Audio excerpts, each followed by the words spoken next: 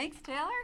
Thank you, Michelle. Thank you, everyone at Clare Boothe Luce for inviting me to speak. I love speaking to groups such as this of wonderful, smart, dedicated, brave, conservative women. It is inspiring to see you all here, to know that you're here in Washington, and to give you hopefully some advice and help and maybe a little ammunition as you go back to your college campuses or continue in your careers.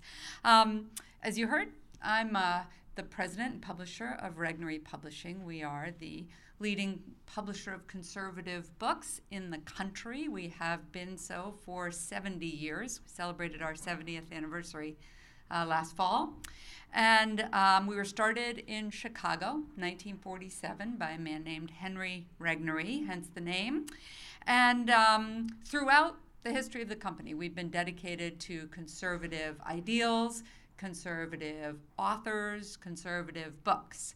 At the very early years of Regnery Publishing's history, we published some of the most influential books in the modern conservative movement. Books like God and Man at Yale by William F. Buckley, Whittaker Chambers' Witness, The Conservative Mind by Russell Kirk. These are some of the seminal books in the modern conservative movement. They're all still in print today. We have kept them in print for 50 years or more. And they were sort of the bedrock of how we grew our list and our brand as the sort of go-to publisher for conservative authors and ideas.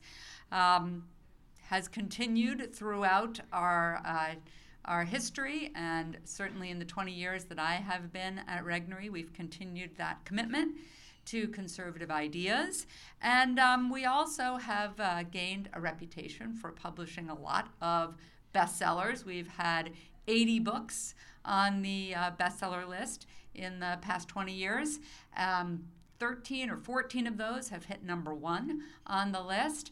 And they are written by, we have published, frankly, most of the leading conservative authors that you know. Ann Coulter, Newt Gingrich, Michelle Malkin, David Limbaugh, Dinesh D'Souza, Mark Levin, Mark Stein, Donald Trump, Sebastian Gorka. The list is quite long and impressive, and it's given me a chance to work with a lot of the leading thinkers in the conservative movement in the past 20 years as well. And I think the thing that unites all of those authors is this commitment not just to conservative ideals, but to the ideals that this country was based on, which I actually think those two things are synonymous. Really, I've had the privilege of working with them as publisher, which is a sort of unique opportunity to do a number of things, because really the job of a publisher is, in my estimation, probably 4 important things that a book publisher does. First, we give voice to authors. Sometimes people have asked me, especially recently, oh my gosh, are you worried that as a publisher you're going to go out of business because books aren't in print anymore, everybody's reading ebooks? And so I then explained the difference between a publisher and a printer. If I were a printer, I might be nervous, but a publisher's job, right, is to be the connector between the author and the reader, and to figure out how to help the author say what they want to say in the best, most powerful, most persuasive way possible, and then how to make sure those ideas and that author connects with their readers through bookstores, through media, through book signings and speeches and events. And so it's that job of connecting authors and readers together that makes publishers that is an important role for a publisher. I think it's also our job to explore and explain ideas. When you think about our service that we provide for readers, that's really what it is. We explore ideas and we explain ideas. And sound bites and tweets get attention, and that's important, and we use those things to get attention, but there are many, many things that cannot be explored or explained in 145, is it more than that now, characters? But in a short soundbite, in a tweet, in a post, or even in a magazine article or a newspaper article. So the exploration and explanation of ideas is uniquely addressed in books, and that's what publishers do. I think there are also a couple other things that good publishers do that we try to do. One of those is we love to spark a debate. Some people might say we love to start a fight, but I think we like to get people talking. We like to get people discussing those ideas. It's not just enough as a publisher to lay out an idea and present it and people, don't have a reaction. If you're really doing a good job as a publisher, you're getting people to debate ideas. They understand a point of view and then they take the opposite point of view, or they strengthen their own point of view.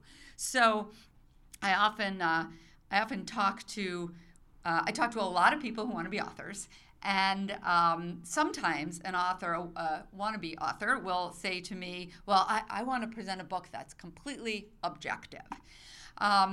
My opinion is that there's no such thing. Once you write, you are coming from a point of view. Writing is subjective by definition because it comes from a person. And I have a lot more respect, frankly, for authors and writers who own their point of view, who are candid and honest about what their point of view is, where they're coming from. It's not the same thing as saying I don't want authors to back up their arguments with facts and data and good sound arguments. But I'd much rather publish an author with a strong point of view than someone who's trying to show how objective he or she is. And then, honestly, the last and possibly most important job of a publisher, in my opinion, is to make the world a better place. Sounds lofty, but honestly, as a publisher, I think that if you don't think part of your job is to make the world a better place, you won't enjoy it as much, you won't be as successful, and your books don't have staying power. So, there are many ways to make the world a better place, including entertainment. If you write humor books, that makes the world a better place because people are laughing and that makes them happy. So it doesn't have to be life-changing, world-changing messages, although sometimes that is what we do, and that can make the world a better place too. But the reverse is also true. Sort of the Hippocratic Oath of publishers is to make sure that your books are not making the world a worse place, which I could probably shouldn't name some of the publishers and books that I think have done that. So to be a good publisher, to be a good current events political publisher, as Regnery is, we have to be news junkies and we have to be trend watchers. And so today, what I want to talk to you about is not the world of book publishing or the life of a book publisher, but I'm going to talk to you about an idea. And this idea is not a new idea, but it's under attack. And one of the most disturbing trends that I see as I watch trends in the culture and in the news is threatening and, frankly, undermining this idea. There are actually a few related trends in today's culture that I think are particularly worrisome to me as a publisher and as an American. One of them is a trend that I think you'll recognize, in which I believe tolerance has morphed into forced endorsement. And what I mean by that is 10, 15, 20 years ago, we were asked, if you don't agree with an idea, that's okay, live and let live. Everyone has the right to their own idea, and so you should be respectful of those ideas. And I do think we should be respectful of ideas that we disagree with. What I worry about in today's culture is that it's not enough for a lot of people on the left that we tolerate ideas that we disagree with. We are asked, if not required, to agree with those ideas, to endorse those ideas. You may have heard the story about a young woman who was on the U.S. women's soccer team who was told that if she wanted to play on the soccer team, she had to wear a gay pride t-shirt. She didn't agree with that agenda, but it wasn't enough that she would play on the team and people who agreed with that would wear the t-shirt and she wouldn't. No, she had to wear the t-shirt if she wanted to play on the team. That's a problem for me because whatever the idea, I think it is counter to what it means to be an American, to be told you have to agree with someone else's idea. Related trend that I worry about is the trend of the change from the melting pot, the great melting pot of America, being replaced by identity politics, so that we are more and more asked and presented with the proposition that people are their identity in a very divisive sort of way. You are defined by your ethnicity, your gender, your race, your religion, as opposed to being defined as American. And everyone coming together with this great melting pot, this great stew that is America, made up of many different shapes and colors and races and ethnicities and languages, but ultimately becoming American. And the third trend related to all of this, and I'm sure you have experienced this perhaps the most, is the shouting down of free speech by progressives who label anything they disagree with as hate speech. I think it is very dangerous. I believe this as a publisher and as an American. I think it's very dangerous for ideas, again, that we disagree with, that we find objectionable, that we find hateful, to be silenced. Because only when we hear ideas that we disagree with can we strengthen our own opinions and our own arguments against them. So all of these trends are, to me, come under the heading of sort of disintegration of America, divisiveness, right? And we hear about this all the time, this sort of divisive tone in the media and the divisiveness in the country. And I think this, to me, this raises the obvious question, okay, well, what binds us together as a country? What can we agree on? What makes us American?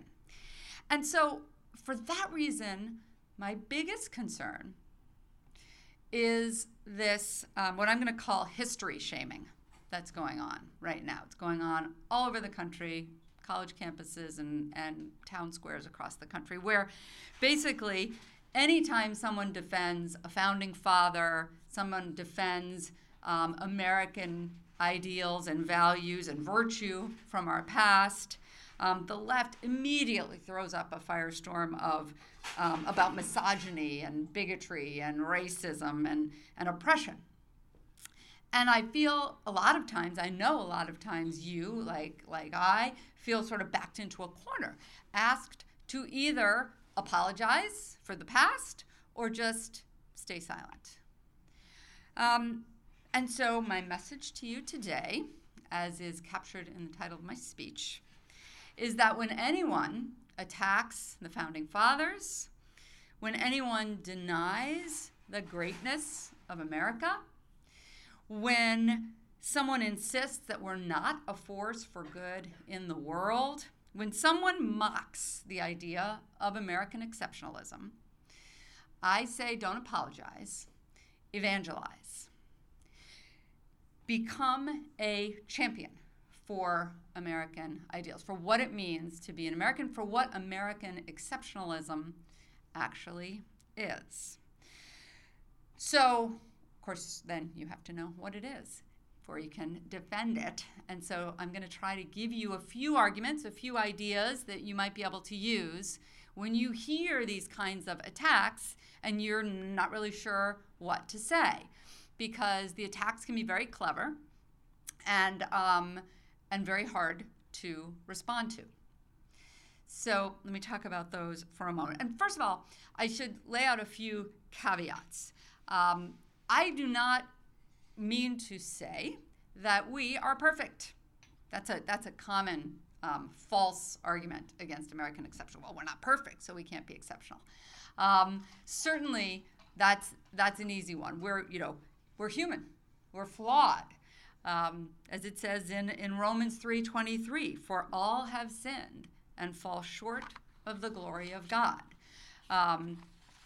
But don't let that be the stopper when someone says, well, obviously, we're not exceptional.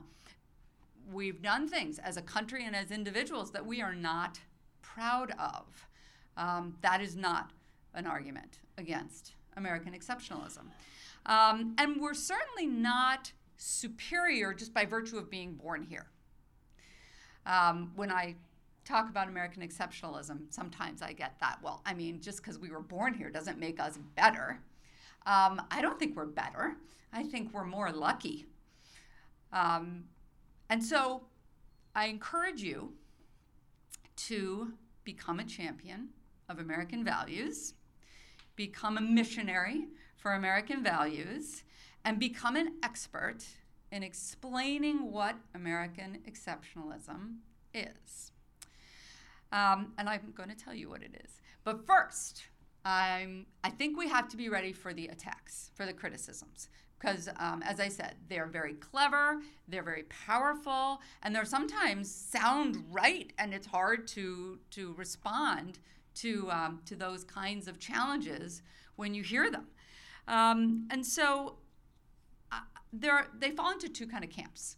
One is, I think a lot of people misdefine American exceptionalism as when they really just mean unique character of America. What's the unique character of America as a country? Everyone from Alexis de Tocqueville to Joseph Stalin, yes, has talked about American exceptionalism. And in all of those cases, I actually believe what they're really talking about is not what makes us exceptional. They're just talking about American people and how they're kind of unique. And so you'll hear about things like the frontier spirit. And people talk about sort of the cowboy persona of Americans.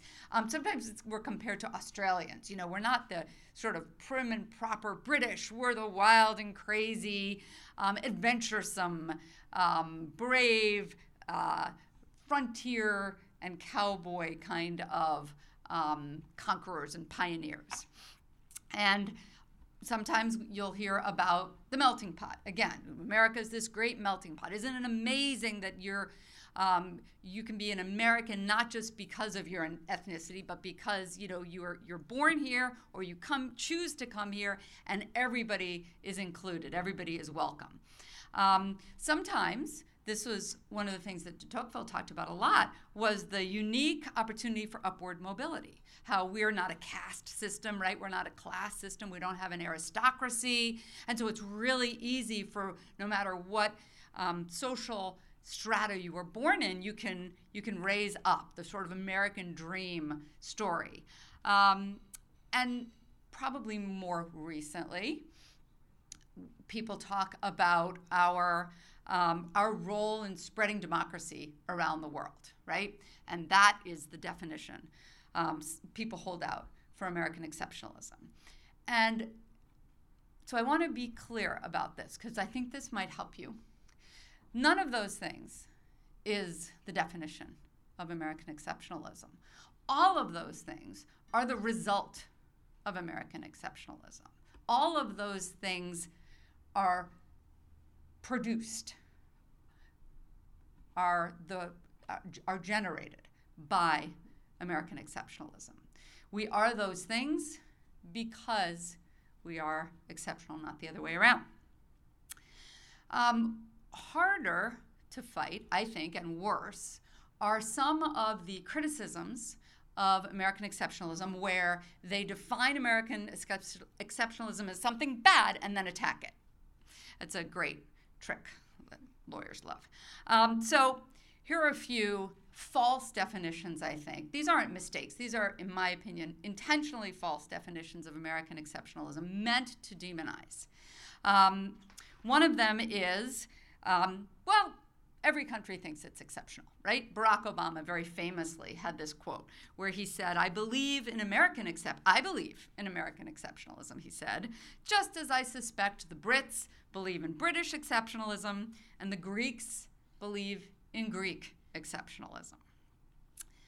And to me, the fundamental flaw with this is that exceptionalism isn't civic pride. It's not patriotism.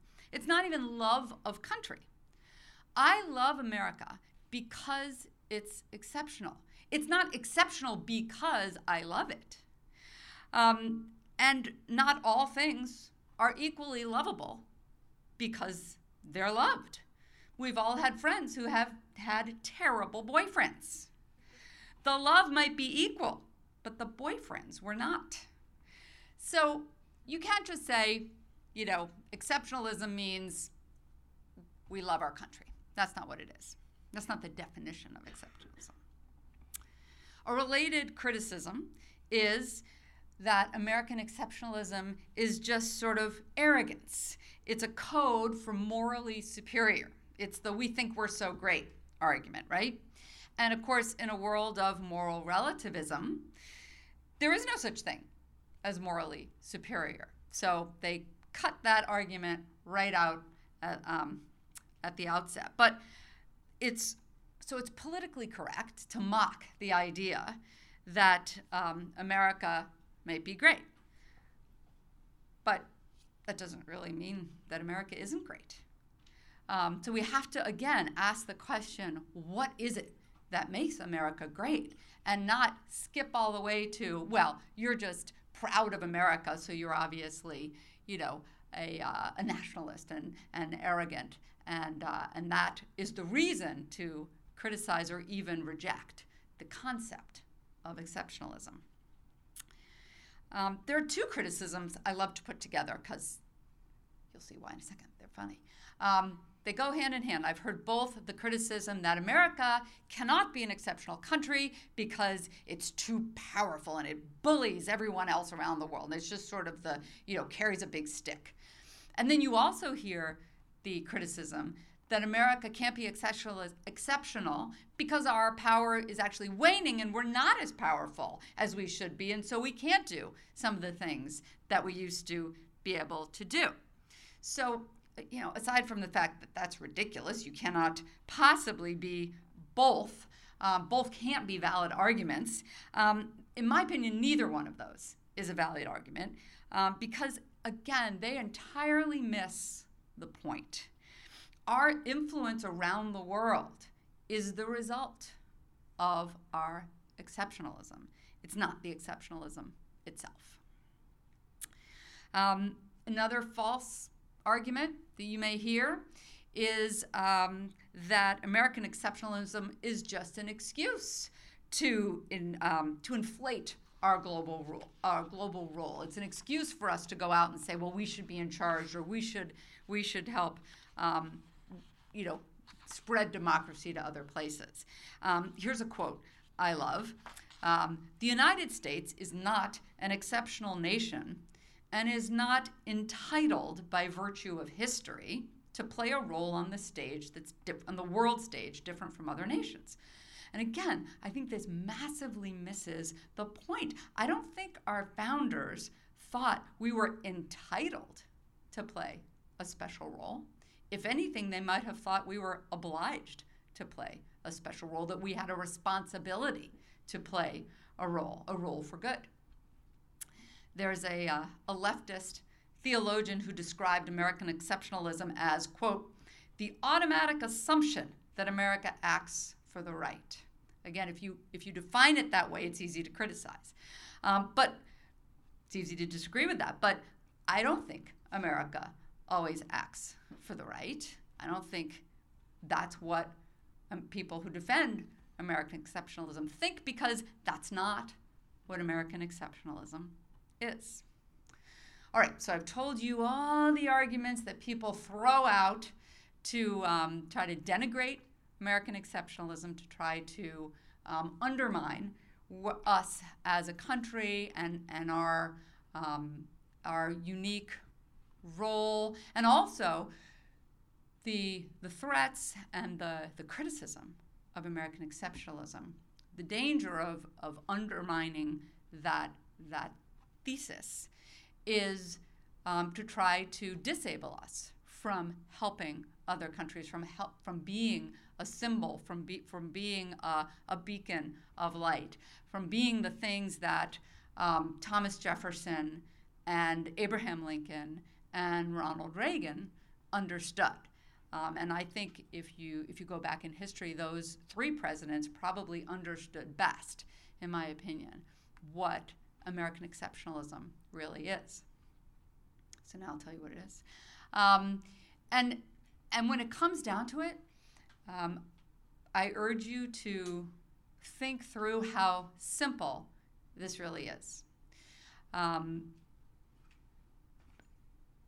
As I said, we're not superior human beings because we were born here. In fact, it's not the individuals who are exceptional.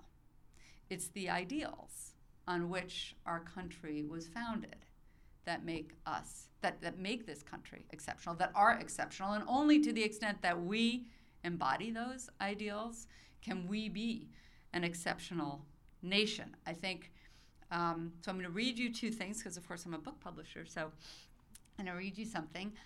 First, there are two places that I think best capture this for me. First is, not surprisingly, the Declaration of Independence. Because I think there's one clause in the Declaration of Independence that is the foundation, is the answer to what is American exceptionalism. And that is what Thomas Jefferson said in a unique and revolutionary proposition when he said, "We hold these truths to be self-evident, that all men are created equal, that they are endowed by their Creator with certain unalienable rights, that among these are life, liberty, and the pursuit of happiness." Now, we've all heard those words a lot. We've heard those before. And you can sort of become inured to those words because they're so familiar. But the fact is, when he wrote them and when our country was founded, that was revolutionary. Never before had there been a country that was founded on the ideal that your rights come from God, not other men. And that's it. That's the linchpin. That's it. If your rights come from God, then no man can take them away. No government, no matter how powerful, no matter how big, no matter how small, no matter how much you like it, no matter how much you agree with them. No government, no group of men can take away the rights, the natural rights that you as a human being have. And in fact, not only the rights you have, but the rights every single human being has because we were created equal by our Creator. That's it. That's American exceptionalism. That we have rights that do not come from other men, and therefore men, tyrants, cannot take them away. Many authors have written about this concept. Many Regnery authors have written about this concept. I'm going to read you what I think is one of the best examples of kind of unpacking that concept and hopefully giving you a way, again, to explain, because it might not be all that effective to simply quote the Declaration of Independence, although it's not a bad idea. But let me tell you about a book we published a few years ago with Newt Gingrich. And the book was called A Nation Like No Other, and it was specifically written to explain this concept of exceptionalism, which I think is something even more important today to understand. So here's what he said.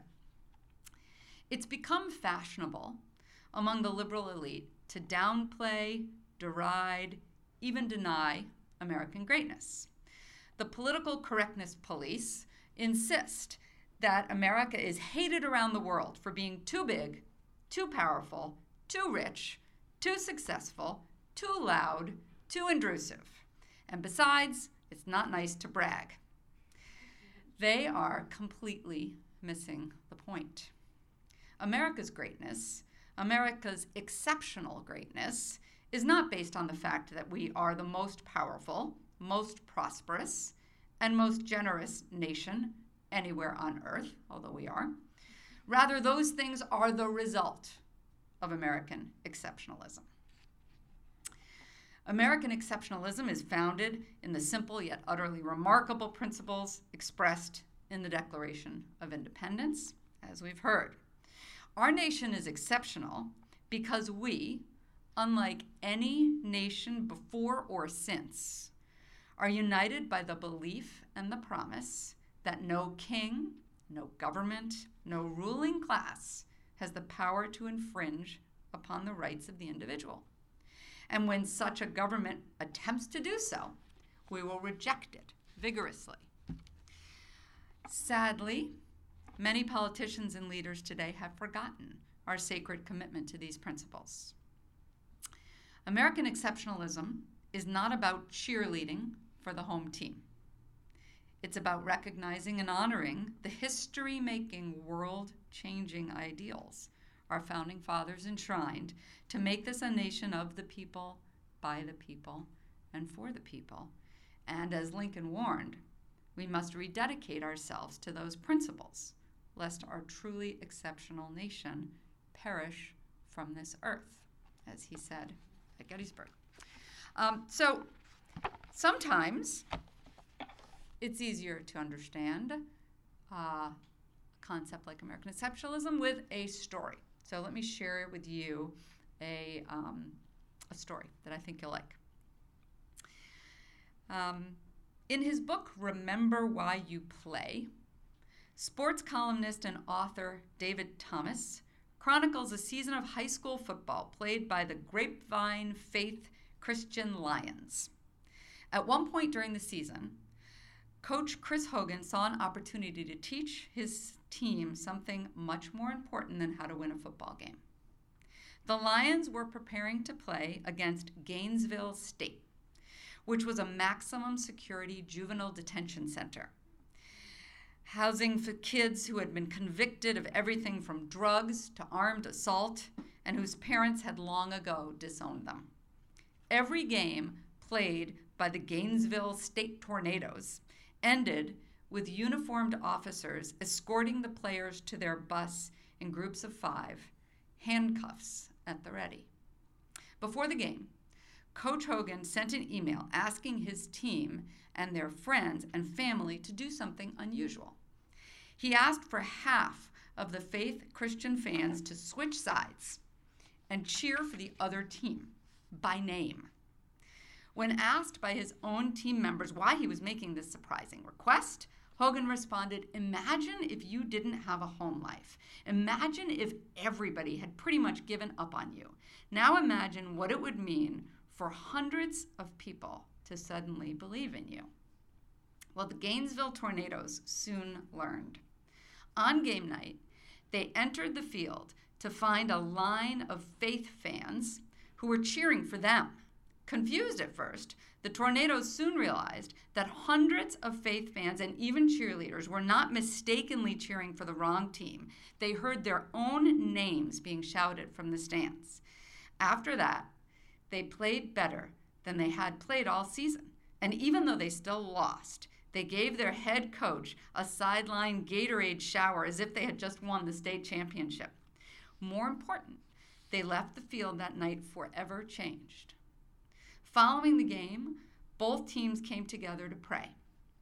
A Gainesville player said, "Lord, I don't know how this happened, so I don't know how to say thank you, but I never would have known there were so many people in the world that cared about us." As the Gainesville coach left the field, he grabbed Hogan and he said, "You'll never know what your people did for these kids tonight. You'll never, ever know." Coach Hogan described the message he intended to send to the youth of Gainesville State that night. "We love you. Jesus Christ loves you. You are just as valuable as any other person on earth."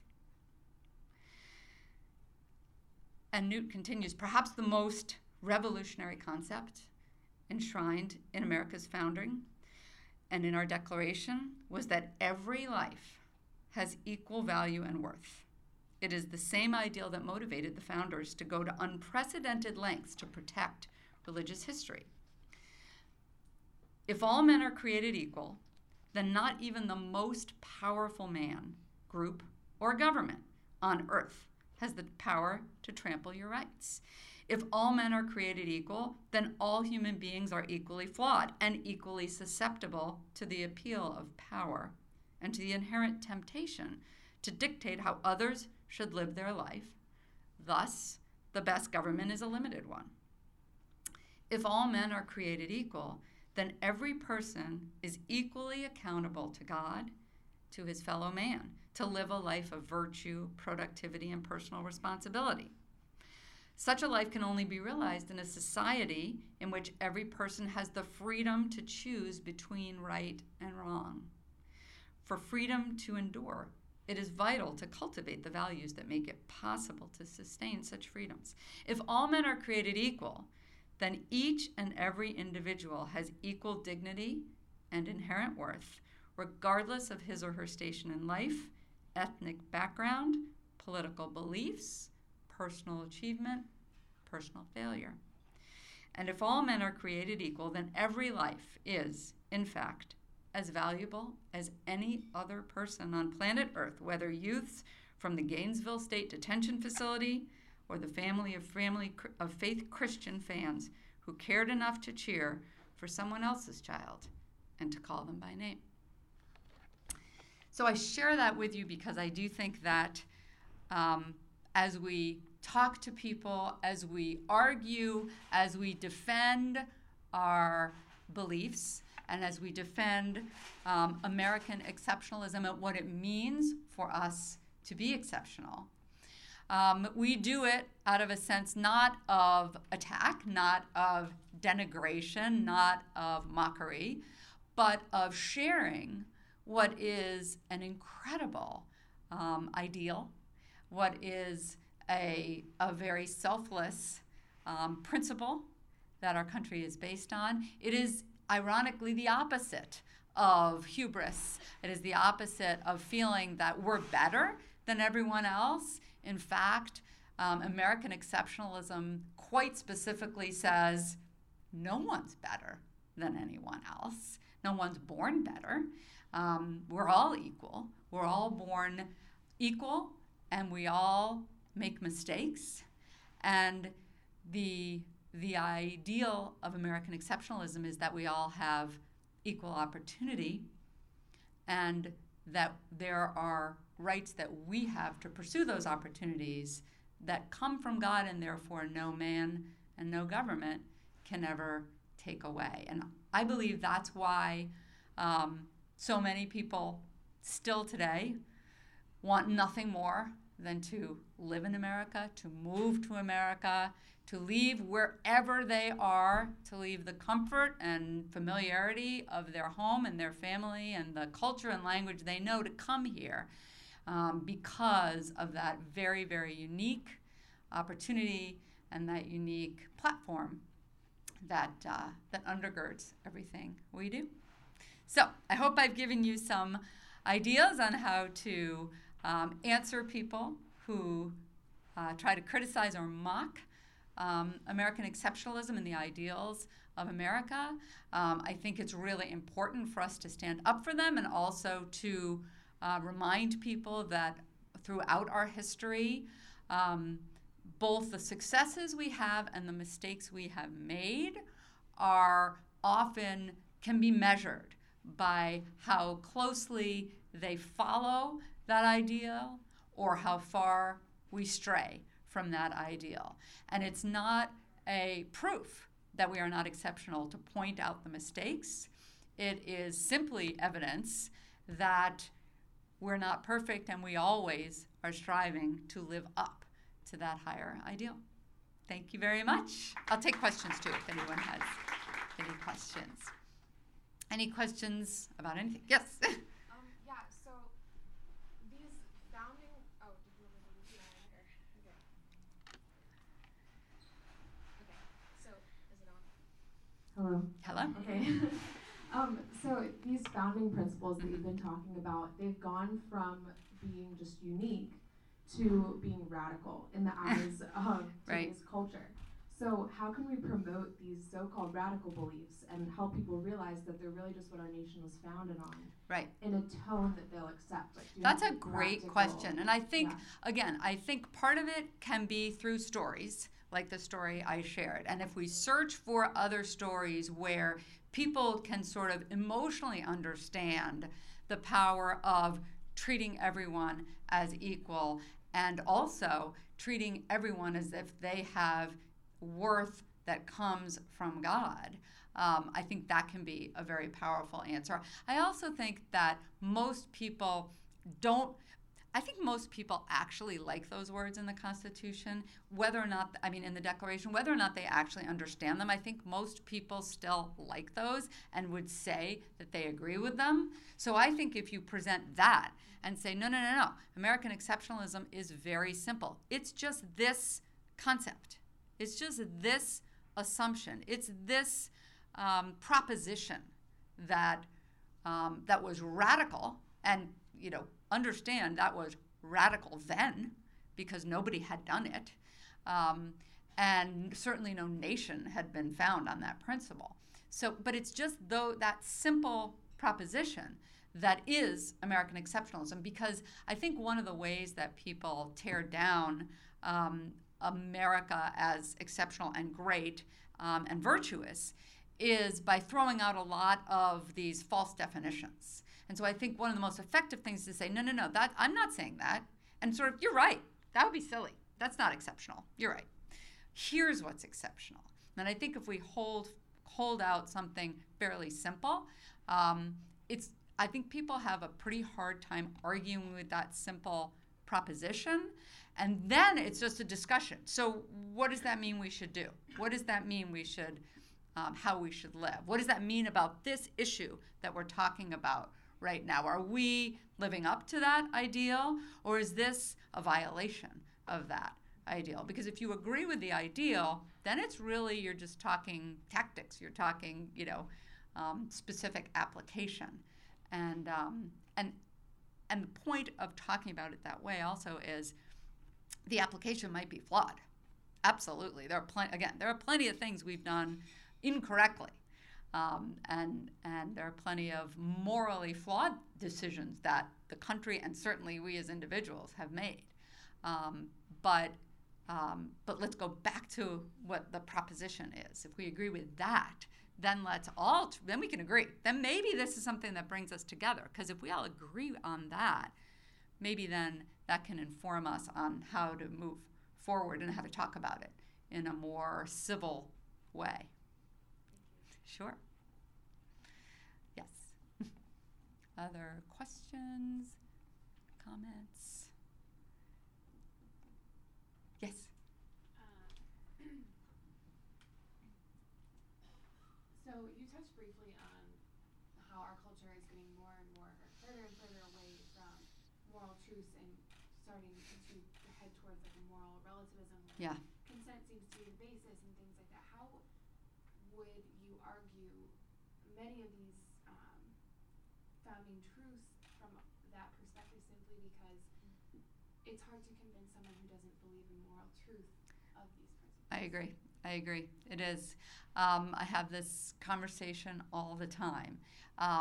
And I think there is, again, it's part of a discussion. And sometimes the best way to have that discussion is to find one thing that you can agree on. Do you agree it's wrong, it's morally wrong to murder? But the other way, and you can get in a discussion with that, well, it depends. You can get that answer on almost anything. A different way to approach it that I have found a little bit more successful is to say, when you help somebody who's less fortunate than you, does that make you feel good? Does it make you feel good? And most people will say, yes, it does. When I help somebody who's less fortunate, it makes me feel good. Well, why is that good? What's good? What is even the definition of good? And if we can agree that doing something that you sort of intuitively, that most people can't even explain to you why they feel good about that, why they feel not only feel good, but feel that is the right thing to do, that's the beginning of a conversation. Because I think people a lot of times are very casual about not exploring their own feelings and their own motivations. And so that starting by asking people, well, do you feel good about, and then an example like that can be the beginning of a conversation. Yes. One thing that you said that really stood out to me was talking about how since all people are equal, the government should be limited, and that every person has the freedom to choose from right from wrong. So an issue that I was actually wondering about what your thoughts would be is when you come across issues like abortion or even gay marriage and situations like that, what is the government's role in a way infringing on that freedom to choose between right and wrong? I think that's a great question because I don't think we as conservatives have been terribly consistent about that. I think there's definitely an argument that's a sort of more libertarian argument that says the smaller the government, the better, and so government should not have any business being involved in any of those kinds of decisions. I actually think those two issues are quite different, though, because it comes back to what is the proper role of government. And I don't think that the founders thought, and I do think American exceptionalism has to be understood as what did the founders think? What was the proposition on which they built the country? And I don't think they thought they believed in no government. I don't think they believed that there was no proper role for government. And it's very easy to go from, the smaller the better, and so, well, the natural extension of that is, non-existent is the best. I don't think they believed that. So I think it's actually really instructive to go back to the Constitution and look at what did the founders really think the proper role of government was. And certainly one of them was to safeguard citizens. That's a proper role of government, to provide safety, security, and to ensure that a renegade citizen doesn't either take away your rights or physically harm you. And I think abortion could easily be understood in that context. I think when you get into something like gay marriage or all the gender issues, I think that is a perfect example of government trying to get involved in something and forcing values on people that they don't agree with. That is clearly not the proper role of government. And it certainly, I believe, violates the tenet of the pursuit of happiness in terms of the government forcing upon you a certain set of ideals or values. So clearly, to me, the founders were very adamant that not only on the subject of religious liberty, they were very clear that religious liberty does not mean absence of religion. It means absence of a government-enforced religion, which means two things.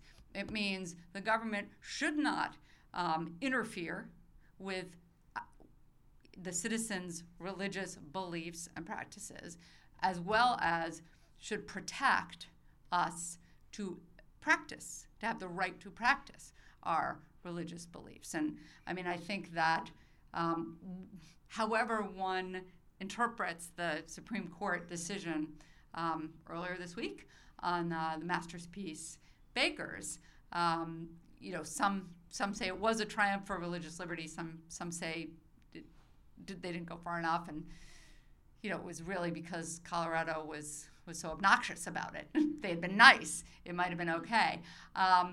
But certainly, I think that the tenet on which that decision was based is you cannot force someone to violate their own religious beliefs. You cannot dictate that you cannot prevent them from practicing their religious beliefs. And so I think there are places that it's appropriate for the government to go, and I think the founders believe that.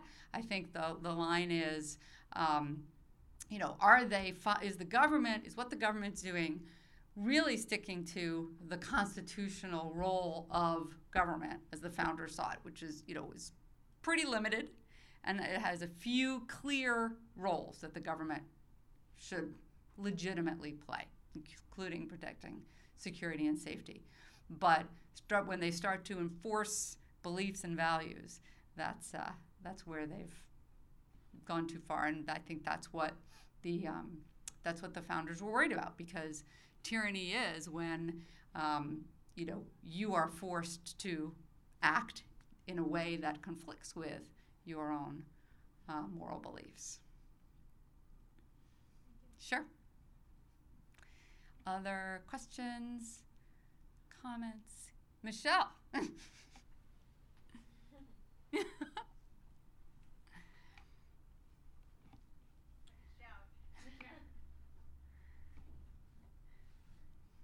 What a great talk. Thank you Oh, so thank much, you. Margie. Let me take you off topic. Of course. More times than you might imagine, students will say to me, I have a great idea for a book, and I really want to write it, and Margie Ross is a publisher. She's on your board. Would you talk to her or ask her what it is I should do? Sure. Yeah, I get that question, of course, all the time. Sometimes I don't tell people I'm a publisher when I go to a party, because invariably someone there has written a book or knows somebody who's written a book. But what I tell most people who are just starting out in their career, if they want to be a book author, is that you're much better off becoming an expert in a particular subject than trying to give your opinion. I think most book buyers are over the age of 40. The vast majority of books are sold to people over 40. People over 40 are not all that interested in the opinions of people under 25. Even at the dinner table. No. So I think that it can seem presumptuous for somebody in their 20s to write a polemical book. However, it's not that hard to be an expert in a subject matter. It's really not. Most people are not willing to invest the amount of work and time it takes to be an expert in a subject. You can be an expert in some policy subjects and some topics in a year if you really dedicate yourself to learning about it and reading about it and researching it and talking to people. So my advice to young people who want to write nonfiction is to just develop an expertise in something you're interested in, whatever it is, and start writing about it all the time. Don't worry about being paid for it. Write. The more times you are published online, in print, the more credibility you will have when you go to a book publisher. The book publisher has no idea whether you got paid for that or not. It doesn't matter. All we will know is, look at this. We'll Google you and we'll see all these bylines of you having written about something. And if you are consistently writing about a particular area, then again, this will build your credibility as an expert in that area. So my advice on nonfiction is to just, become an expert in something that you find interesting. Maybe it's something you're working on in your day job, or maybe it's just a hobby. But again, become a subject matter expert, and then you will be, you could easily be the go-to person to write the book about it or a book about it. There are lots of agents and literary agents around who can help you. The single best use of an agent is to match you up with the right publisher, so I will give you the shortcut. If you want to write a book, whatever it is, the easiest way to find an agent, and frankly the easiest way to find a publisher, go into the bookstore, if you can find one, go into the bookstore and go to the section of the store that has books similar to the one you want to write. And pull those books off the shelf and look in the acknowledgments. And oftentimes those authors will acknowledge their agent, their editor, their publisher, their collaborator, and those are all the people you want to talk to, not the author, all the people that help them. And then you write to those people and you say, hey, I noticed you published Newt Gingrich's book, A Nation Like No Other. Well, I've written a book that I think would appeal to this very same audience as the people who like that book, because. And I think I'm the right person to write this because. And that is an incredibly powerful way to get the attention of a publisher or an agent or an editor.